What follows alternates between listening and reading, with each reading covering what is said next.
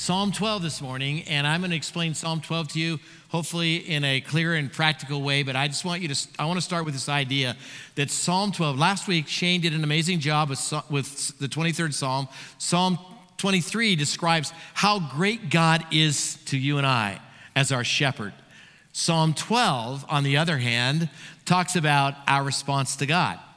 And so before I get to our response to God, I want to just take just a moment and rehearse the gospel for you, because what you need to understand Psalm 12 is that Psalm 12 is a reaction to the goodness of God. And it's going to talk about some very uncomfortable things that God requires of us. And I hope you put your seatbelt on today, because I'm going to give it to you fast and furious.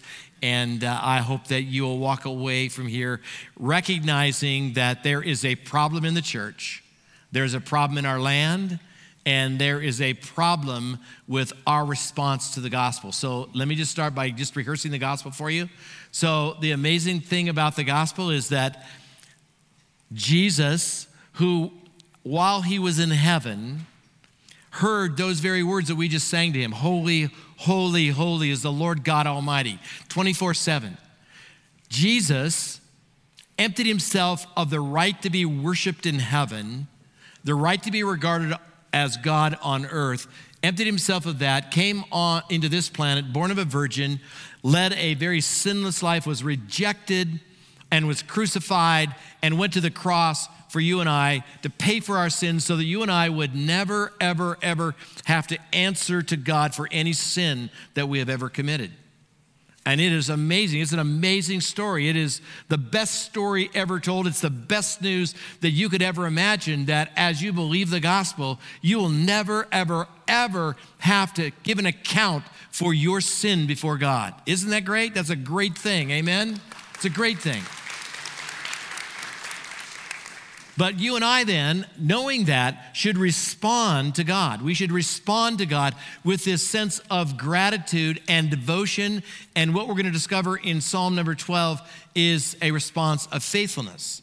So Psalm 12 is written by David, same as last week when Psalm 23. David is lamenting something in the land. He is lamenting that as he looks around in the land of Israel, that he finds no faithfulness in the land. And we're going to talk about that. And I think it's apropos, 4th of July weekend, that you and I could look around and probably say the same thing about the church, about America, that we lack faithfulness in our lives and in our response to God. Do you see that? Do you see that we live in a culture that has drastically changed and moved away from learning the principles of faithfulness? And I'm just going to say to you, I'm going to say this controversial statement right up front, then you can boo me and we can move forward. But I'm just going to say this out loud. I'm going to get myself in trouble for saying it. I don't care. You know, what are they going to do, fire me? I don't know. So here's the thing. You know how we can make this country great again? Not by a political party, but by learning devotion and faithfulness in our own lives as we respond to our neighbors and friends. That's the truth. That's what will make, yeah, amen. That's what will make this nation great again, and it's what will make your life great, and it will make your neighborhood great. So that's what we're going to look at today. So let's begin in this lament. Psalm 12, verse number 1 says, "Help, O Lord, help, O Yahweh." This is David. "For the godly are fast disappearing, the faithful have vanished from the earth." So let me describe faithfulness to you. Let me describe it and define it for you. Faithfulness is maintaining allegiance, loyalty, and reliability, all coupled with a strong sense of duty. So let me say it to you one more time. It's not on the screen, so let me say it to you one more time so your brain and your heart can register with it. So this is what faithfulness is to God and to others. It is maintaining allegiance. We live in a culture where there's no allegiance to anything except to ourselves. We're in it for ourselves, amen? That's what we are. Let's be honest. Let's start with honesty before God. So, faithfulness is maintaining allegiance, loyalty, and reliability, all coupled with a strong sense of duty. So where does faithfulness come from? So before I get there, I'm just going to tell you right now that God requires of you based on the gospel of Jesus Christ, to respond to him in a sense of devotion and faithfulness. God would expect that. In fact, I'm going to show you today that for you to come before his presence and really worship him in the correct way and in the God-centered way, there has to be a sense of faithfulness and loyalty in your own life. It's not a haphazard thing that happens. It is a response to the gospel, and so it's very important. So where does faithfulness begin? It begins with a radical commitment to honesty. So let me explain to you why I'm saying that. That's exactly what David said in his psalm. So in verse 2, this is what it says. Everyone lies to their neighbor. David's lamenting the lack of faithfulness in the land. And then he says, same breath, he says, everybody is lying to their neighbor. They flatter with their lips, but they harbor deception in their hearts. That's what David said. David tied faithfulness to God with honesty.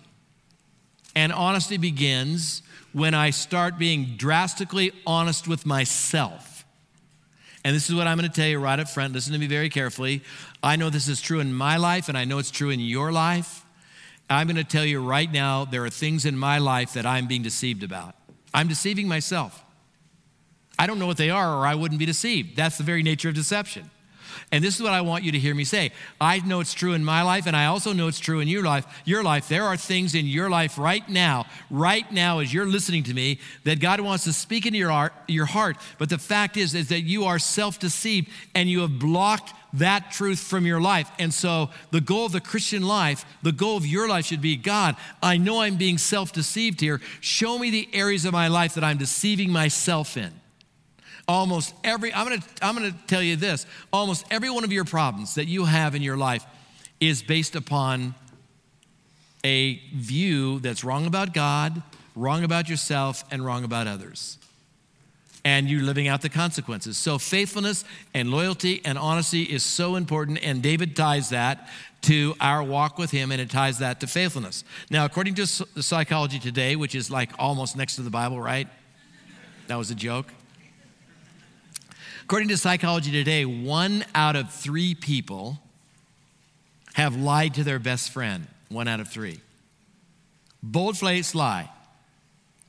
And that is startling, right? It's probably higher than that. Those are the people that admit it, right? So who's going to want to admit, I've lied to my best friend? 1 out of 3 surveyed said that they had lied to their best friend. And out of that same people group, 50% said this. This is so discouraging. 50% said that if they scratch a car in the parking lot, if no one sees, they'll drive away. Now, do you see that's a problem, right?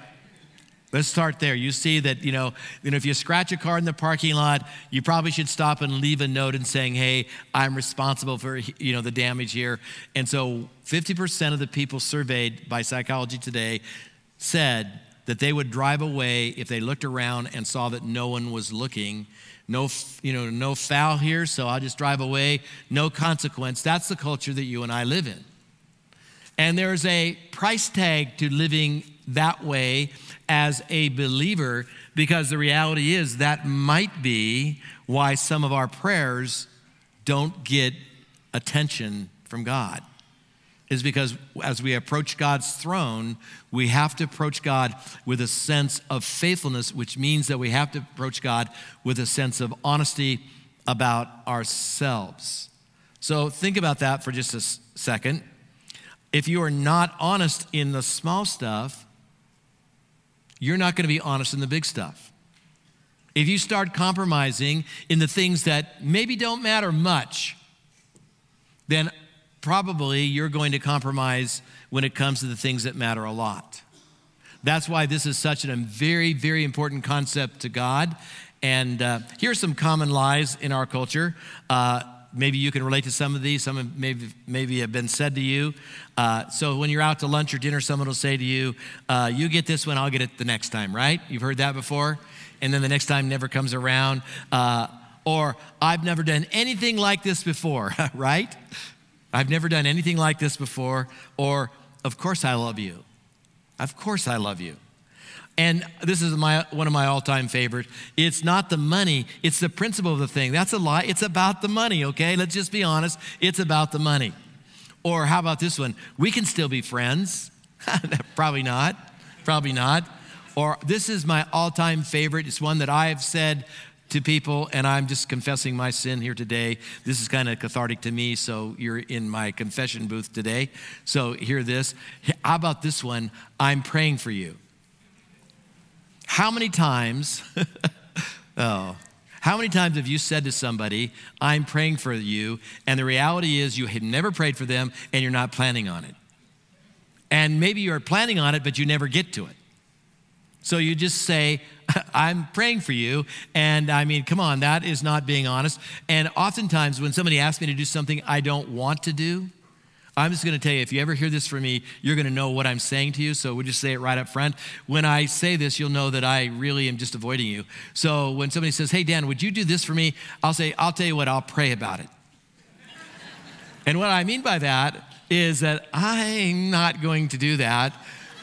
But so the reality is I'm just going to blame God for that, and I'm going to bring God into the equation. So I'm just saying that in our culture, in our generation, lying and lack of honesty in our lives has become an acceptable way to live our lives, and yet it's problematic before God, right?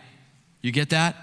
This is a very big deal to God, and I'm going to show you that in just a minute, but it is so important. So the question then I want to ask you, how serious is God about your honesty? How serious is God about your honesty and living? And by the way, I probably need to say this to you too. When I'm talking about honesty, I'm not talking about a license to do evil to people. Like if you come up to, if you're walking out in the foyer and I say to you, man, that's not really a good look for you. That's probably not an appropriate, honesty in your life, right? Okay, come on, let's just say that out loud. So what I'm talking about is being honest with yourself. First of all, looking at your own life, looking in the mirror and being brutally honest about your walk with God, where you are, and what areas of life you're deceiving yourself about, and how you are living out a cultural truth in your life where you are living with the idea that I'm going to be radically honest with the people around me, not a mean honesty, but an honesty that honors God in every way. How serious is God about that? I'm glad you asked. In Proverbs chapter 12, you don't need to turn there, it'll be on the screen in just a second. In Proverbs chapter 12, verse 22, this is what it says: lying lips are an abomination to the Lord. Oh, did I say that out loud? Because oftentimes we look at other people's sins and we go, that's abominable, or that's detestable. Same Hebrew word, by the way. This word is so charged with emotion, it's powerful. Sheketz is the Hebrew word, and literally it says that lying lips are an abomination to God. So how serious is God about me living out in response to the gospel a truth-bearing relationship? He is absolutely serious, because he calls it in his word, when I'm not doing that, an abomination. That's pretty serious, isn't it? Hello out there? It's a pretty serious thing when God calls something an abomination. Look at this verse. This verse should wake you up in the middle of the night and cause you to have some angst a bit. And this is what it says. Psalm 15, verse 1 says, who may worship in your sanctuary? That's a good question. God proposes it. Who may worship in your sanctuary, Lord? Who may enter your presence on your holy hill? Those who lead blameless lives and do what is right, speaking the truth from sincere hearts. God's requirement for me as I approach his throne is absolute honesty to him and to myself. Absolute honesty.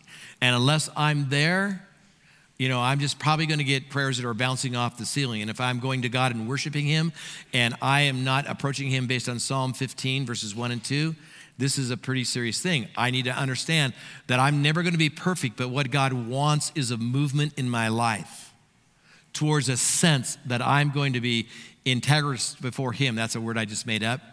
And I'm going to have honesty to him.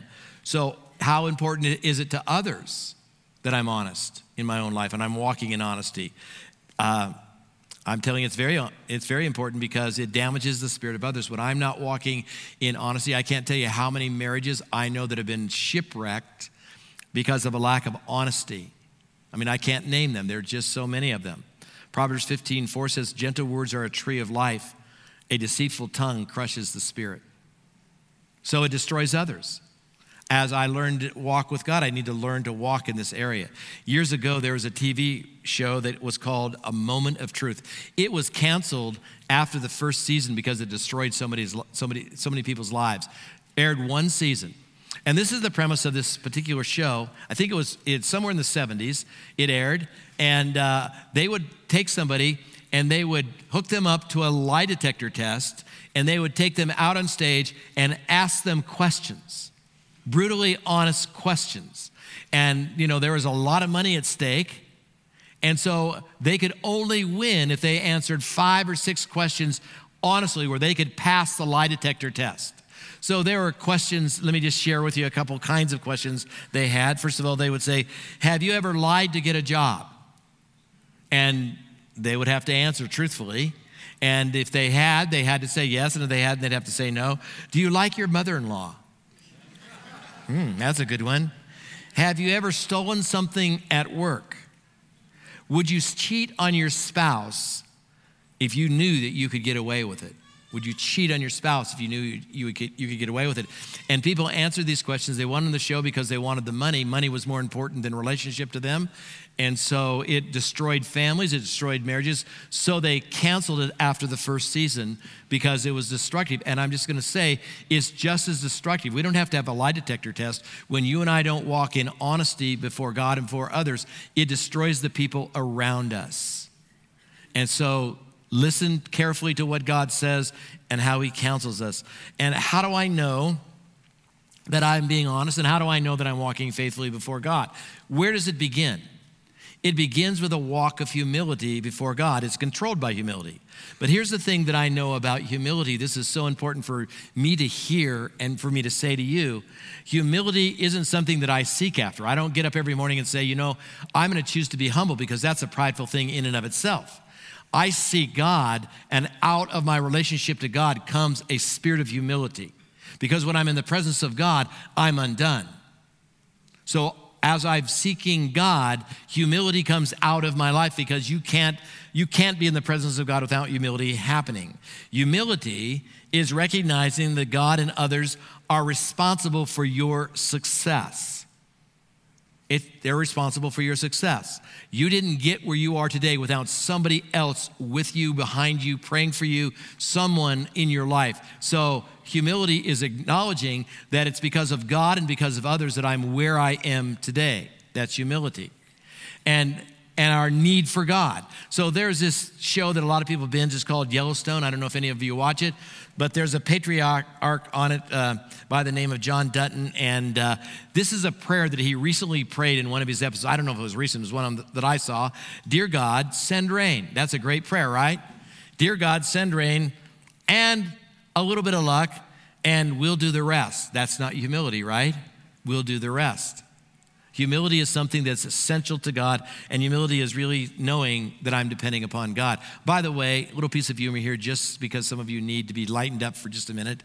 Do you know, this is a great question, do you know what is behind every successful man? Do you know what is behind every successful man? A surprised wife.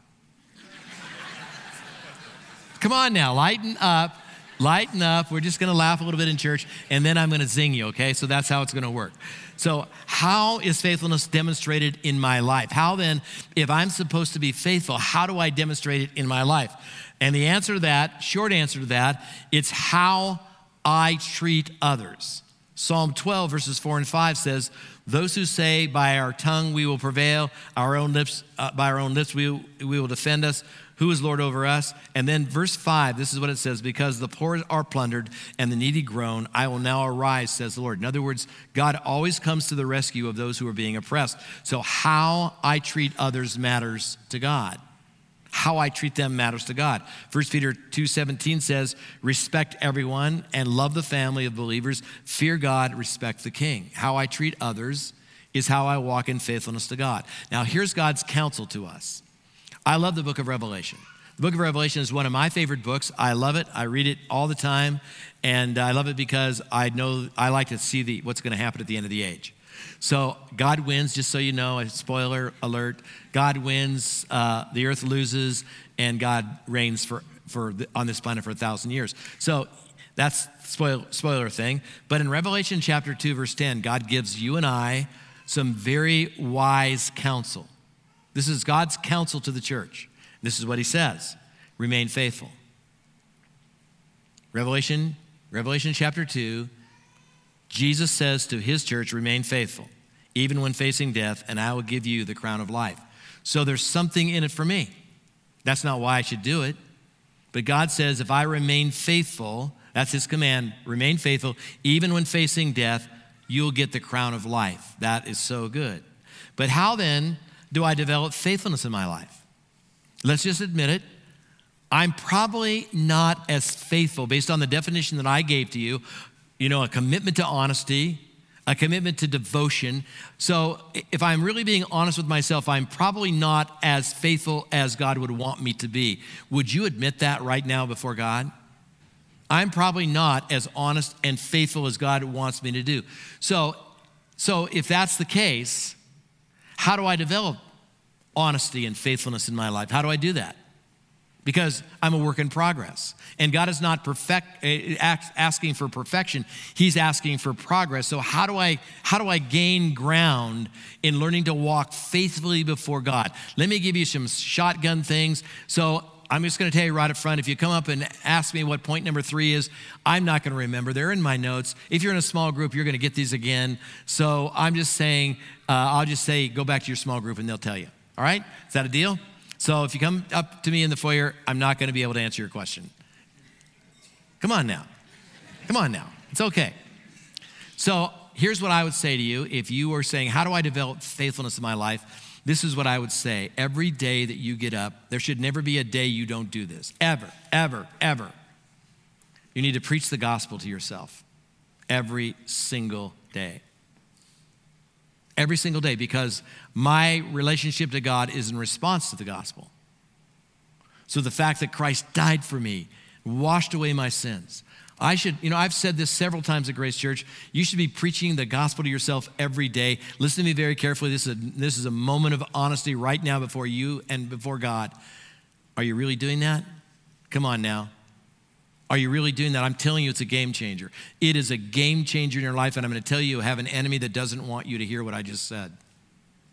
You should preach the gospel to yourself every stinking day. Every day.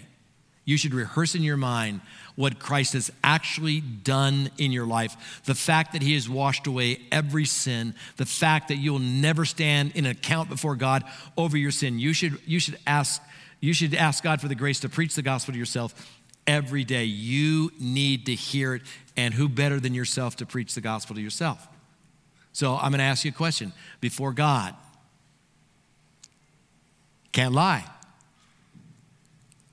Are you willing to do that?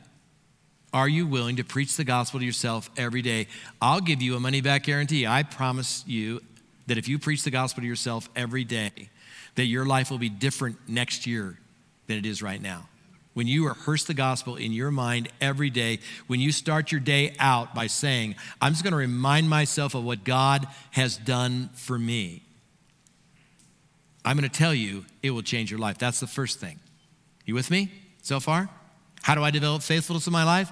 I preach the gospel to myself every day. Secondly, I pursue a role model. We live in an age where there are not many good role models around. We look in social media and everybody, good night, come on.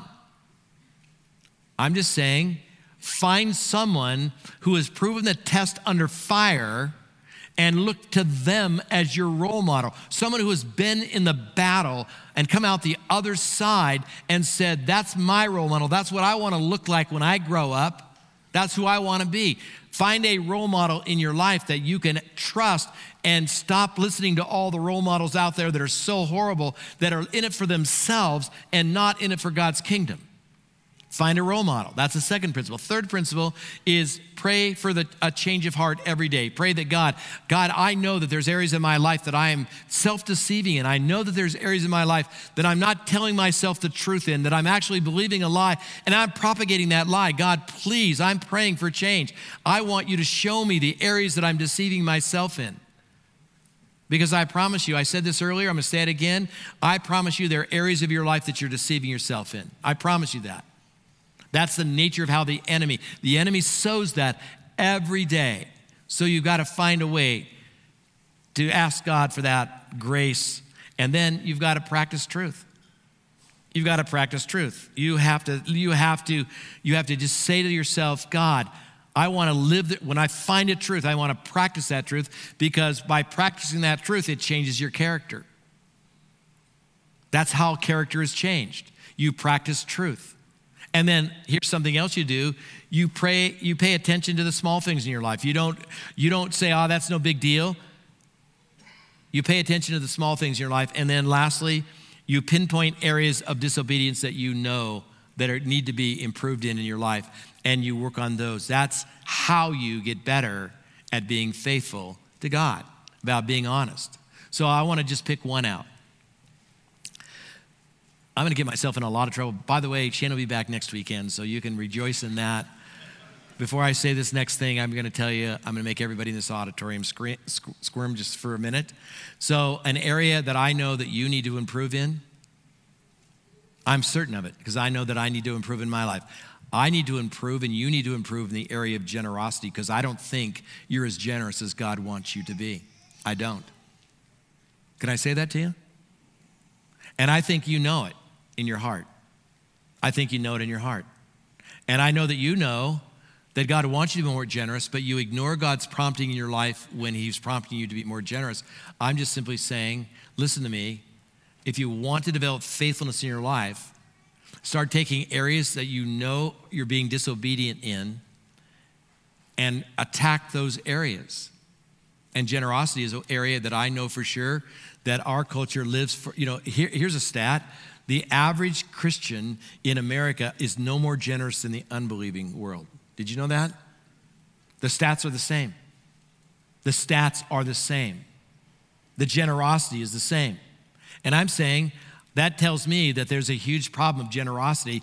And let me define what I mean by generosity. Generosity is when I put God first in my life and I don't give God what's left over. I say, God, you know what I'm going to do? I'm going to start giving what you want me to do. It's not my money anyway. I'm going to ask you what I should give, and then I'm going to start doing that, but I'm not going to do that after I paid all my bills. I'm going to do that before my bills are paid. So God, because I want to learn how to be faithful to you in the midst of trial. That makes sense?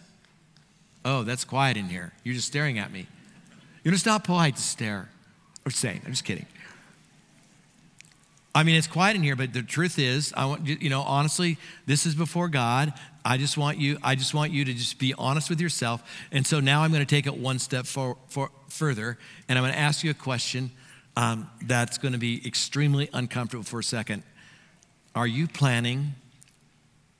Let's practice honesty with God. Are you planning to blow off what I just said? Come on. Are you planning on it? Are you planning to take it in? And so, yeah, that's for everybody else, not for me. Or you are actually going to pinpoint an area of disobedience in your life and say, God, I'm going to start working on that. If there's anything that I know that what this culture needs is they need the church to be the church, and the church needs to be an obedient church to the living Christ when it costs us something. Not when it's convenient, when it costs us something. So I'm just going to say to you, I told you from the beginning, Shane will be back next weekend, and you'll rejoice in that, because I've been around long enough to go, I'm just going to tell him the truth. He tells you the truth too. I'm just saying, I don't care what you think about me anymore. I want you to get better. I want you to get better. I want you to get better in areas of faithfulness to God, and I know that you want that too. But sometimes you just ignore what God is prompting in your life. You've got to stop ignoring those promptings and start listening to God in his life and in your life, and just simply obey. I want to tell you one last story, and I hope this inspires you to be faithful. There's a lady by the name of Pauline Hilton, and she tells a story about her parents who were Salvation Army officers. And her parents would go out in December every year. They'd go onto a street corner. They lived in a very cold area of the country, and they would ring the bell and they would sing songs, and they would preach the gospel. And so one cold December evening, they were out there in this location, and absolutely nobody was in an earshot that they knew of that could hear them. And so this little girl went to her parents and said, "Do we have to do this? Can't we just go home?" And Dad said, the Salvation Army officer said, "No, this is what God has called us to do. We're going to do it, and we'll go home after we finish what God has asked us to do." So they sang some carols to the air. Dad got up and preached a salvation message, and then they went home. 2 weeks later, they're back in the same street corner. And a lady came up to them and said, "Were you out here 2 weeks ago singing songs and preaching the gospel? Were you out here 2 weeks ago?" And they said, "Yes, we were." This is a true story. She said, "Well, I need to tell you something. My dad has been in a coma for 6 months. And we were dreading the holidays. We were dreading the holidays because we didn't know what we were going to do. We didn't know what to do. And so as my dad heard you sing, he sat up straight in bed and said, 'That is God's music. That is God's music.' And he laid down and died. And his family knew that was God, because God is faithful. God is faithful. God is faithful.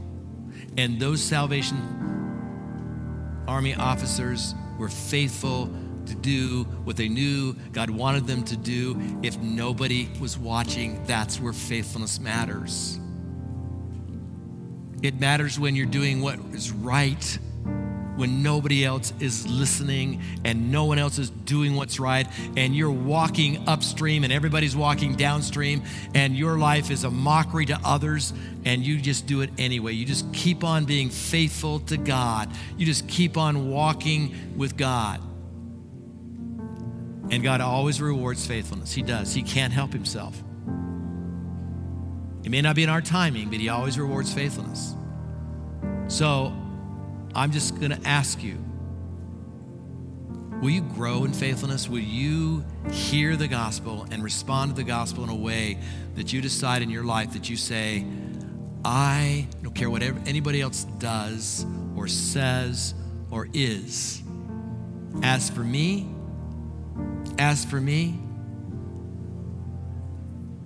if nobody else is doing it, if nobody else is listening, if nobody else is watching, if it costs me everything that I have, I am going to be faithful, meaning that I'm going to be brutally honest with myself about where I am with God, because that's where growth begins. You're not going to grow until you discover where you are with God, and you'll never know that through self-deception. That's where growth begins. That's where, if you want to grow, it begins with a radical commitment to being faithful to God and to yourself. That makes sense to you? And my prayer for you, honestly, is simply this, is that the Spirit of God would awaken inside of you a spirit of faithfulness, so that as you walk in this culture, you will walk in a way that is honoring to your Father in heaven. And I want to say this one more time. If you want to know what makes America great, that's what it is. It's faithfulness to the living God. Father, thank you for this day. Thank you for your grace. Thank you for your mercy, God. And let us be that generation of people that learn obedience and faithfulness to you, even though it hurts. And I pray these things in Jesus' holy and powerful name. Amen.